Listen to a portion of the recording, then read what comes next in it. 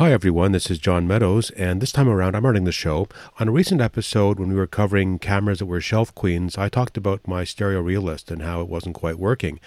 And as a result of that episode, I heard from Howard M. Sandler, a listener of ours from Ottawa, who, as it turns out, is an expert on all things stereo cameras. So I thought, why not have him on the show to do a deep dive? So this time around, it's film photography in stereo.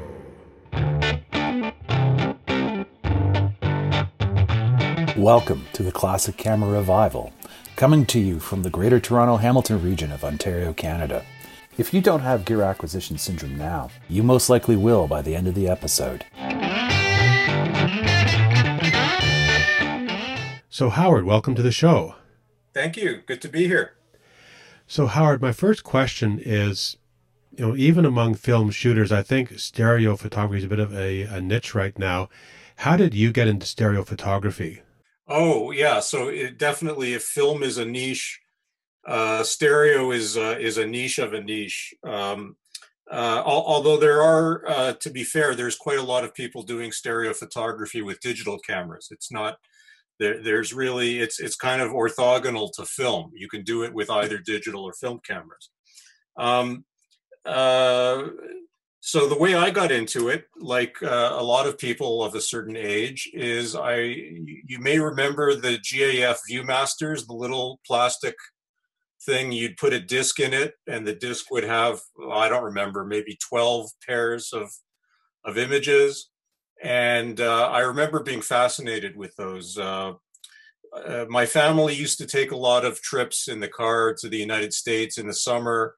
And in the late 60s, early 70s, whenever you went to a colorful tourist attraction like, the Parrot Jungle in Florida or Cypress Gardens, you'd stop in the gift shop and you could buy these little square packs of Viewmaster discs on beautiful, rich colored, I assume the prints were done on Kodachrome slide film or maybe Ektachrome.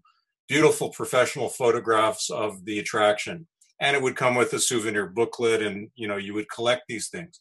Later on, as I understand it, Disney bought the Viewmaster company.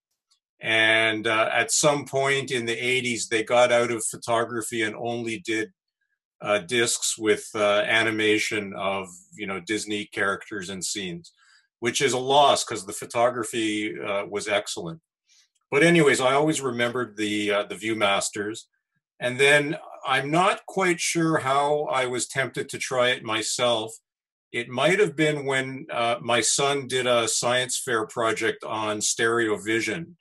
And using a digital camera, we did some stereo photos using the sort of complementary color method, which, I can talk about later. But somehow I tried it with digital. It was kind of an interesting pastime. I put it aside. And then about 2 years ago, while, I was really heavily into film cameras and shooting film, and an opportunity came up to buy a 35 millimeter stereo camera on my local Kijiji ads, and I bought it. And I got hooked from there, and I've since gone through a few different film stereo cameras. So that's kind of my story. And we'll get to the specifics of the cameras in a second. One question, I was reading one of the articles that you sent me about how composition is different for stereo images compared to regular, two-dimensional photography. So I want to ask, when you're shooting stereo, how do you compose? Yes, so there are some differences, and a lot of the stereo photography sites will talk about things that in regular photography you consider distractions, like branches in the foreground, for example. Stereo photographers, we love that kind of stuff because it gives even more depth to the image to have discrete objects at different depths into the picture. So branches in the foreground, it's great. Generally speaking, putting the main subject front and center at the middle distance works really well in stereo, whereas it would be kind of boring in normal photography. And the other thing is the aspect ratios tend to be different. So for example, with the format that I shoot on 35 millimeter film, which is called realist format, the frame is almost a perfect square. It's 23 by 23.5 roughly millimeters. So square images naturally lend themselves to make good stereo photos without much cropping. And also vertical images work well because of sort of the way the human eye works and the fact that you can space the images appropriately horizontally. Whereas if you have a really, let's say a 16 by 9 widescreen format image, you put two of those side by side and your eye has to do a lot of work to kind of see the left and the right sides of the frame in stereo. So square and vertical images are a little bit more amenable to being done in stereo. Okay, and now you did mention the realist. I guess you're talking about the stereo realist, and that seems, I think, have the reputation as one of the preeminent stereo cameras. Yes. So the full disclosure, you and I got onto this topic because I was trying to sell you my old realist camera. And you heard that mine weren't working. Flaws and all. By the way, I did eventually sell it a couple of weeks after that. Oh, that's good. So yeah, anyway, so the stereo it's an interesting thing because it's been in fashion in waves. And one of the things that I didn't know when I started, my son studied filmmaking at Concordia and also minored in history. And he told me that there were stereo photographs of the Civil War. So it existed. It was known very soon after the invention of photography. There was already stereo photography. And so there was a wave of popularity, particularly in the Victorian years at the turn of the century, and all the upper class Victorian households would have a stereoscope at home and they would buy these stereo cards to look at. And then it kind of died off. And then Kodachrome came along. And so now color slide photography was kind of in reach of the average or maybe a little bit above average amateur photographer. And this very interesting engineer, I may be mispronouncing his name, Seton Rochwite, or maybe it's Seton Rochwite, Rochwite, was fascinated by stereo, and he was building his own cameras for his own use. And he realized that Kodachrome was a really nice medium for making stereo that could be viewed by just looking at the two slides with a light source behind them using an appropriate sort of binocular looking viewer. And so he invented this camera, which became the Stereo Realist for his own use. And then he basically talked the David White Company in Milwaukee into manufacturing it. And then they took him on. And he went on to design a few other stereo cameras after that, by the way. But the Stereo Realist really took off, and it kind of launched another wave in the late 40s, early 50s of stereo photography being popular for the average hobbyist. And then it kind of died off again. And there was a brief revival in the digital era. You might remember stereo televisions, kind of a flash in the pan around 2010. Yeah. And Fuji came out with a couple of models of a digital stereo camera, one of which I have actually. And they're not bad, but I still love to shoot film cameras the most. So the Stereo Realist is a very, very unique camera design. It's got a rangefinder. The rangefinder's on the bottom of the camera. And that's one reason I sold it is that's exactly where my little finger rests when I'm holding the camera. So I'm constantly frustrated. Oh, I got to move my fingers to focus. And in the user manual, there's a description of how you're supposed to basically press it to your forehead. And that's the proper way to hold the camera while you're lining up your shot. But aside from the quirks, it works well. It's got two lenses. And the basic principle of all stereo photography, you have two parallel lenses. The spacing is usually about the same spacing as the human eye. There are exceptions that I can go into later called hyperstereo for doing landscapes. But most stereo cameras, the spacing is very close to about 70 millimeters, which is just like the average human eye. And one of the genius innovations of this fellow Rochwhite was the frame format that he came up with, which is called the realist format. And it's used not only by his camera, but quite a lot of the American-made stereo cameras use the same. So it's semi-standardized. And it is this square, roughly 23 by 23 millimeter frame. And the clever innovation is he can fit two frames in between the two frames that are being exposed. So you've got this sequence when you develop your film. You've got image one, the right-hand image. Then you've got image two, the left-hand, image three, the left-hand, and image two, image one, the left-hand, and so on. And so they're all interleaved. And there's almost no spacing between the frames. There's a very, very tiny sliver of space. So it's very efficient. Even though you're taking two images, you get 29 pairs on what would normally be a roll of 36 exposure, 35 millimeter film. So you're not wasting very much film at all. I think that is genius. The downside, at least for me, I've had two realists, and I've had issues with film transport on both of them. Yeah, so I've heard that. There's one of the sites that I sent you in the links is there's a guy he goes by the moniker Dr. T, George Themelis. And this guy collects and restores a lot of stereo cameras, but especially realists. And he's got a website that has a lot of information about repair. The good thing is they're not that hard to repair. There's a lot of space inside. And the film transport is, however, very sensitive to loading the film exactly according to instructions. There's a little tab that holds the film down against the sprockets, and you have to make sure to guide the film under the tab. The user manual is not very clear about that, and the instructions by this guy, Dr. T, are actually better than the user manual. And when I followed his instructions to the letter, I found that the film fed through the camera nicely, although it does sound terrible. It sounds grindy. It sounds like it's shredding the film, but in fact, it's working fine. What I found with mine, it just, at least like the second one I got, it would seize up. I haven't, well, I only own the one copy. Mine didn't seize up. It did get very hard to turn.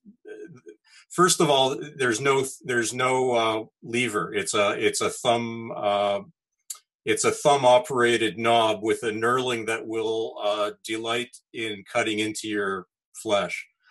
And in cold weather, it can be really hard to turn. So I did find that. I was using mine in the winter, and it was a little painful. It's also very sensitive. There's a screw right in the middle of that winding knob, and the whole thing is a little sensitive to how tightly that screw is turned. So I'll have to have another look at my second one just to see maybe I'm doing something wrong, or maybe it just needs some kind of adjustment, because I couldn't even get through one roll. I was disappointed because I wanted to get back into stereo. So, but I guess the other possibility is now you've recently moved on to another camera. Yeah, well, I've now had three actually. So the way I started is this relatively obscure camera, also made in Milwaukee, called the Kindar, KIN-DAR, came up, and I purchased that. And it feels kind of tinny. It's very thin aluminum and all that, but it actually did work. It has the rangefinder. I've now sold it. I think the rangefinder was also on the bottom, but it did at least have a superimposed rangefinder viewfinder, which the Stereo Realist doesn't have that. It has a separate viewfinder window and a separate rangefinder window. But the Kindar basically worked. It only worked at one shutter speed, but I got around that. And it didn't have flash sync, which was one reason I upgraded to the Stereo Realist. I used the Kindar for a while, and then I got the Realist. This fellow, Dr. T, has instructions on his site for how to grind the hot shoe. The hot shoe was made for a proprietary flash. It doesn't quite fit a modern flash as is, but if you grind away and file it down according to his instructions, you can fit a flash onto it. And I was happy to discover that despite what it said in the manual, it actually has X sync. Oh. So I could use a modern flash at any shutter speed. And a lot of the fun in stereo is to do action shots, people throwing water and stuff in the air and capturing that in stereo. Because that's the one thing you can't do when you just take 2 shots with one camera. And that's fine for a still life, but it doesn't capture action. And so what camera are you using now? So the Stereo Realist worked, but I always admired this other American camera called the Revere Stereo 33, just because it looked really cool. It's a beautiful camera. So one of them came up on the Bay, and I bought it last month, and I've only put the first roll through it, but it's working fine. So it's functionally, it doesn't do anything you can't do with a Realist. It just, I find it a little more ergonomic and intuitive. It's got the shutter release on the right-hand side. The Realist, the shutter release is with your left hand. It's got the rangefinder on the top plate, not on the bottom. However, there is, for close-ups, that means there's going to be a viewfinder parallax, because one of the nice things on the Realist is the viewfinder is dead set in between the 2 taking lenses, so there's no parallax for close-ups. But that hasn't been a problem for me so far. And it's just got this beautiful brushed aluminum finish. By the way, both the Revere and the Stereo Realist focus internally. You won't see anything moving when you turn the focus knobs. What they do is they're actually moving the film plane on the inside of the camera, which is kind of cool. But sometimes people might advertise that they think that they're selling a broken camera. In fact, it might be focusing just fine. So that's one thing to look out for when you're buying. If only I were that lucky. Yeah. And how do you find the lens quality on the Revere compared to the Realist? It's very similar. So almost all of these stereo cameras, other than the very high-end ones, they use 3-element triplet lenses. The normal sort of focal length for stereo in that square format is a 35 millimeter lens, because it's not as wide as a 36 by 24 millimeter frame. It gives you kind of a normal angle of view on a stereo. And so you've got pretty decent depth of field by the time you're at f8, almost everything's going to be in focus. So one of the tips I would have is I wouldn't be too concerned about the rangefinder being super accurate. In fact, to tell you the truth, when I was using the Realist, I tended to zone focus. I'd be at f8, f11 most of the time. Stereo with the lenses spaced about as far as the human eye, it works really well with objects that are 4 to 6 to 8 feet sort of distance, the main subject. It's not as great for distant landscapes where there's nothing in the foreground. That makes sense.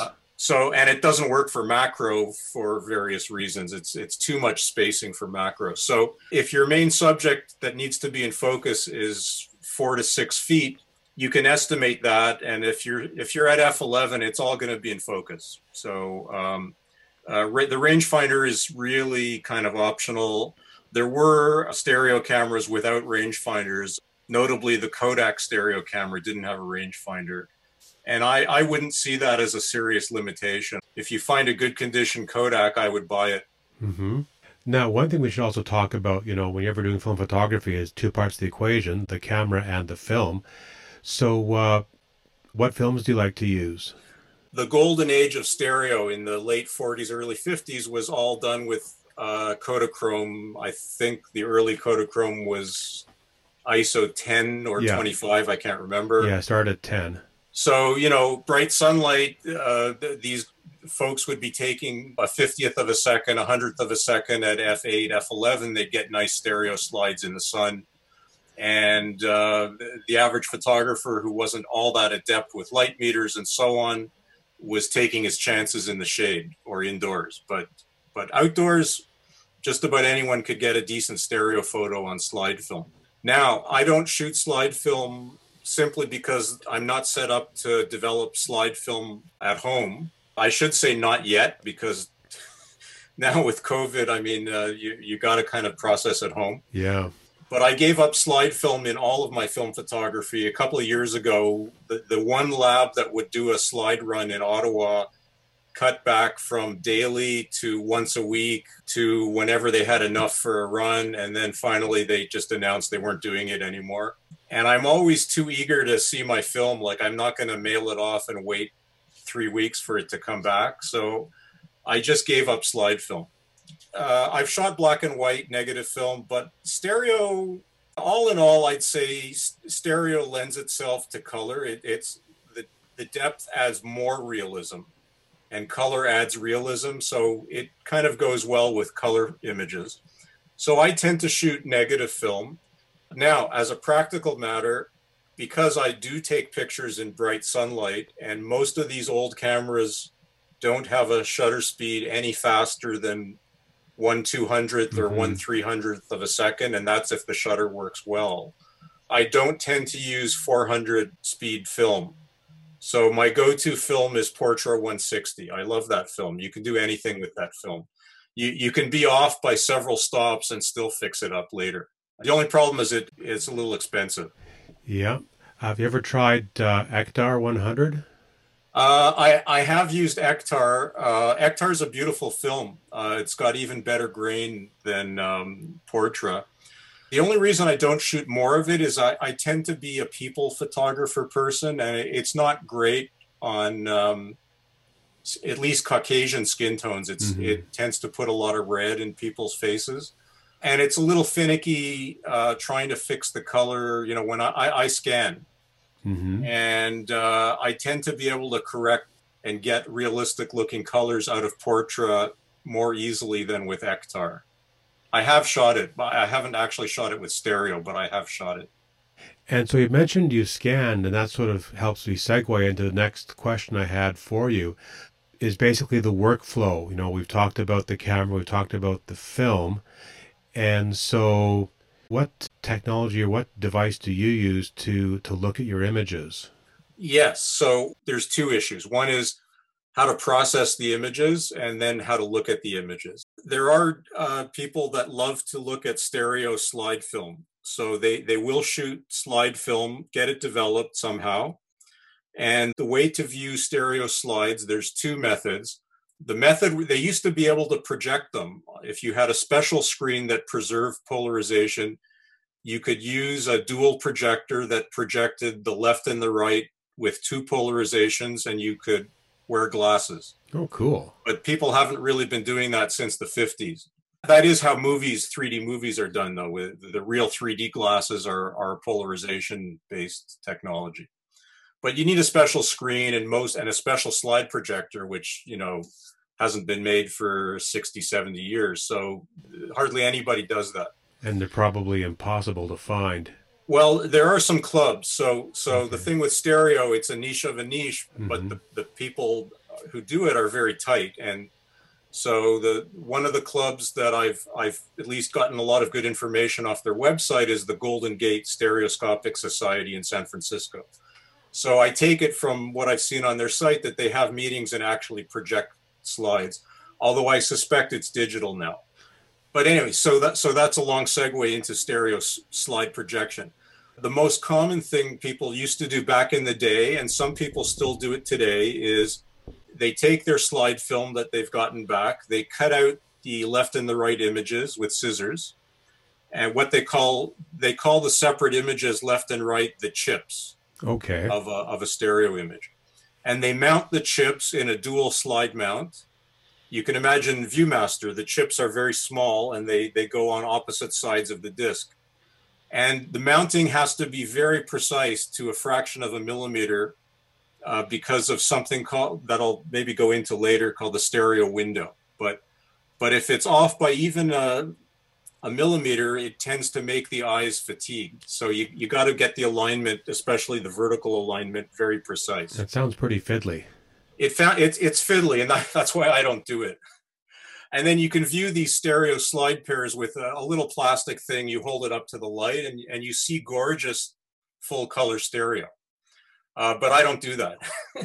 So I scan my negatives, and I get the left and the right images as layers. and I put the layers in Photoshop, and I lay, let's say, the left on top of the right. And then I change the opacity so I can see through, and I'm seeing a little bit of both images. And then comes this thing that I call the stereo window. And what you do is you slide one image over the other, and you make some feature align. Now, if you make the most distant object, let's say you've got a person, let's say you've got an archway, a doorway. Beyond that, you've got a person, and beyond that, you've got trees in the distance. If you make the trees in the distance align, then and crop it, and then you crop those two layers, then when you look at the stereo image, what it's going to look like, the trees are at the same distance to your eye as the edges of the frame, the window, and everything else is going to come forward from that. So if you remember going to 3D movies, you know, the dinosaur sticking his jaws right out of the screen at you. Yeah. So that's the kind of effect. So it can be kind of dramatic, but it's a little tiring for the eye. And the stereo connoisseurs, I get a sense that they look on that as kind of vulgar and not very artistic. So that can be done sparingly. It tends to work if you've got something like a bird sticking its beak out at the camera, but you don't want things at the edge of the frame to be sticking forward from the frame, because that's what's called a window violation. It's jarring to the eye because you know physically where the frame is, and then suddenly this thing that has all the optical properties of being in front of the frame is touching the frame, that it's jarring. And so they call that a window violation. So that's if you align the most distant object. If you align the subject, the person that you see through the doorway, the person will appear to be at the depth of the window frame, and the archway will be projected in front to your eye, coming out at you. And then the other choice, which is the most normal choice, is you find the closest object in the picture, like the archway in this example. You make that align between left and right. And then when you view it in stereo, it's going to look like the window is at the level of that object, and everything in the scene is going to be behind the window. So it's like you're looking out of a window at a 3D world. Oh, wow. And that's generally the least fatiguing to the human eye for most people. And it's considered the most understated and artistic way of doing most subjects. But again, these are not hard and fast rules. So anyway, once you align the images the way that you want, you crop, then you can take the two chips that you've cropped and you can decide how you're going to present them. So there's a lot of ways that people can view stereo images. I mentioned the slides. When it comes to viewing on a screen or viewing prints, you have a few choices. There's one technique that you don't even need any viewer or anything special. It's called animated GIFs, or if you want to see how to do it, people can Google the term wigglegram or wiggle GIF. And all it is you make a little animated GIF file, a GIF file, and you toggle back and forth between the left and the right in a continuous loop. The normal rate that is suggested is about 5 times a second.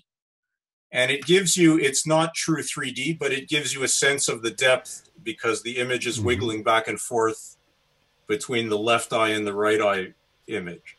And you can find there's groups on Flickr that have these kind of things. I've stopped doing it, and I'm not sure if this is a real thing, but it strikes me that doing anything that's optically flickering at 5 times a second worries me that it might provoke an epileptic person to have a seizure. So I've stopped doing it partly for that reason. I don't know if that is a real thing, but it concerns me. So I don't do that anymore. Actually, in my day job, I work for web development, and these days, like in Ontario, it's if you're a big enough company, you have a website, your websites have to be compliant. There's a thing called AODA, so you have to take into account people with various disabilities, and one of the things we have to be very careful of is flickering and flashing in video content, because it can provoke an epileptic seizure. So I think, you've raised a good point. Yeah, I mean, it's one thing to go onto a forum expecting to see that, but I would just worry about somebody stumbling upon it who might be susceptible. The other thing is it's not quite as effective as looking at something in real 3D, so I don't make those anymore. So the remaining techniques are what are called anaglyphs, which is, it works very well for black and white images, not so well for color. You simply tint one of the chips a color, and you tint the other chip the complementary color. The most common is cyan and what's the opposite of cyan? Red. And then you get glasses. You might remember as a kid the little cardboard glasses they were very cheap, and you can buy them in bulk. You probably get 10 for a couple of bucks by mail. That's what my son used for his science fair project. We actually don't have any more of those around the house, and if I wanted to have some, I'd have to buy them by mail. It works well for black and white, and so it's as simple as tinting the two and overlaying them again, and when you view it, you'll see it in 3D. The other two techniques are cross-eyed viewing, so you put the right-hand images on the left and the left-hand image on the right, with very, very little or no gap in between them. And many people can train themselves to go cross-eyed and see it in stereo. I tried that a couple of times. It was not enjoyable. It's not the thing. Yes, like most people could do it, but they don't, they don't find it enjoyable for a long period of time. And, you worry about it causing a headache. And so we're left with the final method, which is what I use, which is a stereo card. And it could be a virtual stereo card. My images are online, and I can view them with a viewer held up to the screen. And in fact, I'll get to the viewers in a minute, but the principle is sometimes it's called wall-eyed viewing or parallel viewing. The left is on the left, the right is on the right. The problem for the eye is you're looking at something maybe a foot away, but your eyes have to go completely parallel as if they're looking off at infinity. And so I have learned with some practice to be able to do this without any viewer. I think the stereo people will call this free viewing. But nobody in my family or my circle of friends has been able to do it. Most people will not be able to view your images that way. So all you have to do is get a viewer. And a viewer it's really basically a couple of magnifying glasses held in place. You can get viewers from a whole bunch of sources that can be ordered. They're a few bucks for cheap ones. I ended up biting the bullet and getting a pretty good one. And the coolness factor was part of what sold me on it. So you remember the film Bohemian Rhapsody came out a year or two ago. So Brian May, who is the guitarist for Queen, happens to be quite scientifically trained. He's got a PhD in astrophysics, I believe. And he's been into stereo photography since he was a kid. And he's of some means now, and he started a company which, among other things, sells a really nice viewer that he actually has a patent on it. It's called the Owl Viewer. Mm-hmm. And it has certain nice features. It's all made of plastic, and it folds up flat. So if you buy a book from him, the Owl Viewer comes in a pocket at the back of the book. It's got a magnetic back plate. When you fold it into position, you can put a smartphone that has some metal on the back of the smartphone and just click it into place and look at your images on a smartphone. It's just about the right size to view stereo images on a smartphone. That's what I wanted to try, because I knew that for your phones you can get things like Google Cardboard all the way up to Oculus Prime. You can get to use those devices as for stereo, for 3D content. It'd be perfect. Exactly. So, and he calls I think the full name is the Owl VR Viewer, in fact. So you can use it for VR. He goes to some detail I think it's on his site, about he's chosen the focal length and the sizing so that the experience is more relaxing for the eyes, but somewhat less immersive than some of the other VR viewers that put you closer to the virtual action. But anyways, I find it's a really nice viewer, and all of my friends and relatives are able to see stereo in it, so without really forcing themselves. I'll have to look for that. So I think it was, it's mail order from England. It ended up being maybe about $40, but it was well worth it, I thought. That's not bad at all. So what I do is I can look at my images on the screen that way. I've also taken to printing them on 4x6 paper on my inkjet printer at home. And I make the two chips a little bit less than the full 4x6, and I fill it in with a gray background beyond that. And that fits the viewer perfectly. And so it's just like looking in a Victorian stereoscope, except it's made out of plastic, not wood. And, you can take a stack of images and just put one in front of the viewer at a time and look at them.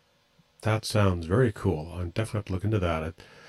So one thing I was going to ask you, like we've talked about the various cameras that are available, but at least for some kind of stereo photographs, you don't need a dedicated stereo camera, correct?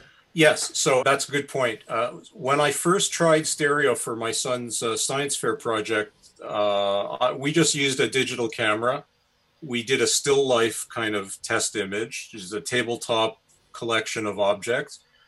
Put the camera on a tripod, took a picture, moved the camera carefully about 70 millimeters to one side, keeping it parallel, pointing the same way it was, taking another image.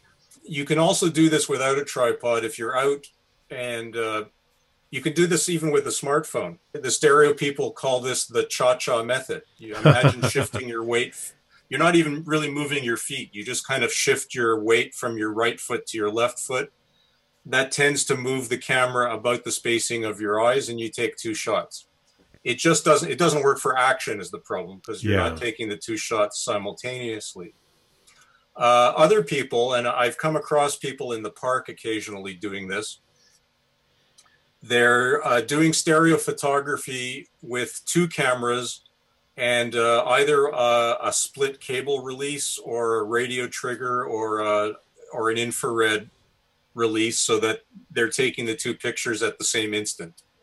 And then they put the two cameras together in some kind of a rig to keep them spaced appropriately.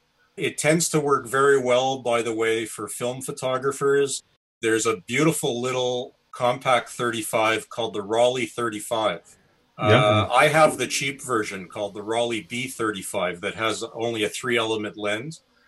But if you were to get two of those cameras, that because they're very small, when you orient them vertically, you can put them very close together. And that makes a lovely stereo rig. And I've heard of people doing that. Unfortunately, the full-blown Raleigh 35 is a rather expensive camera these days. And actually, although it hasn't been released at the time of recording tonight, by the time this episode is out, our previous episode for CCR will be on that exact topic, the Raleigh 35. So stay tuned. I'm looking forward to that. So I came upon the Raleigh B35 simply because it was part of essentially a junk box I bought, and I lucked out and the thing worked almost perfectly.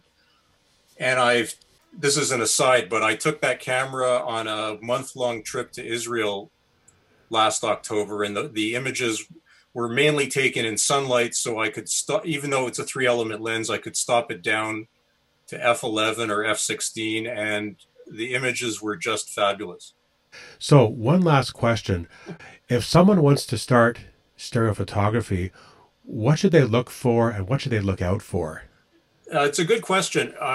Actually, there are not too many pitfalls because, as I was explaining before, the sweet spot for taking a lot of stereo film photos is that you want to stop the lens down, to f11 if possible. And as a result, almost any old lens will perform pretty well at f11. You're also not going to be printing these images huge. They're meant to be viewed with a viewer, and they're not going to be printed more than 3 or 4 inches high. So lens quality is not too important. By the way, I said stop down to f11. A lot of the 3-element lenses tend to vignette very noticeably at f16 and f22. So there is a little bit of a reason not to use f16. Yeah, and diffraction often comes into it at those f-stops anyway. Yes, it could be, but the overriding thing is both the Stereo Realist and the Revere are known to vignette starting from about f16. Mm-hmm. Good to know. But I also I wouldn't worry. It's nice to have a rangefinder, but it's not critical. As I explained, you can do pretty well by zone focusing. So the problem you mentioned, film transport with the Realist, is an issue. And let me see. If you do plan to take flash pictures, it is important that either the previous owner has they have these weird proprietary hot shoes that are not really the same as modern hot shoes. It is important to see if the previous owner has done the appropriate filing and bending that you can fit a flash onto the hot shoe, because a lot of them don't have sync ports. You've got to use the hot shoe to get your connectivity for a flash. And beyond that, really, so again, film transport, it's possible the film will be transported, but there could be frame overlap because the Realist format really has a razor thin spacing, even when it works perfectly. So you might find I wouldn't put my subject too close to the edge of the frame, because you may find that you've got to trim off a little bit near the edge. Other than that, though, it's as close to a foolproof photography system as there is, really. Well, Howard, this has been fascinating, and I definitely feel motivated to go out and try it myself. Even if I don't buy a new stereo camera, or it's new to me stereo camera right away, what I'm thinking I like to do is take out my Hasselblad with a square format and a tripod, and start off that way. You can do stereo with any film camera by taking two pictures, spacing the camera apart. Mm-hmm. There is actually one of the links that I sent you is specifically about medium format stereo. I've never done it. I have done it with my Bronica, but I haven't looked at slides. They always talk about medium format in terms of how gorgeous and realistic medium format projected slides look, but I've never had the opportunity to see that. But you definitely can do it with a Hasselblad or any format camera. Yes, I sense I'm about to jump down the rabbit hole. Well, the cost of entry is not very high, but you do have to spend some, this business about adjusting the stereo window in post-processing. Experiment with that, and that once you sort of get that and start printing the images or showing them on the screen at the right size for viewing, you're kind of off to the races, and it becomes very formulaic, the processing after that, and you can concentrate on the subjects and the creativity. So Howard, thanks very much for joining us tonight. It's been my pleasure. My greatest fear of being interviewed was I'm not really good at coming up with the double entendres that you guys are known for on the show. Maybe something about, the movie Piranha in 3DD, but I can't really think of anything provocative. Now, one thing I will mention, Howard was nice enough to put together a great list of URLs of resources on stereo photography, so I'd highly recommend you reading if you have any interest at all in trying this out. Well, that about wraps it up for this time around. On behalf of all of us here at the CCR, we hope you stay safe, stay healthy, and keep finding a way to enjoy film photography. Thanks for listening, and goodbye.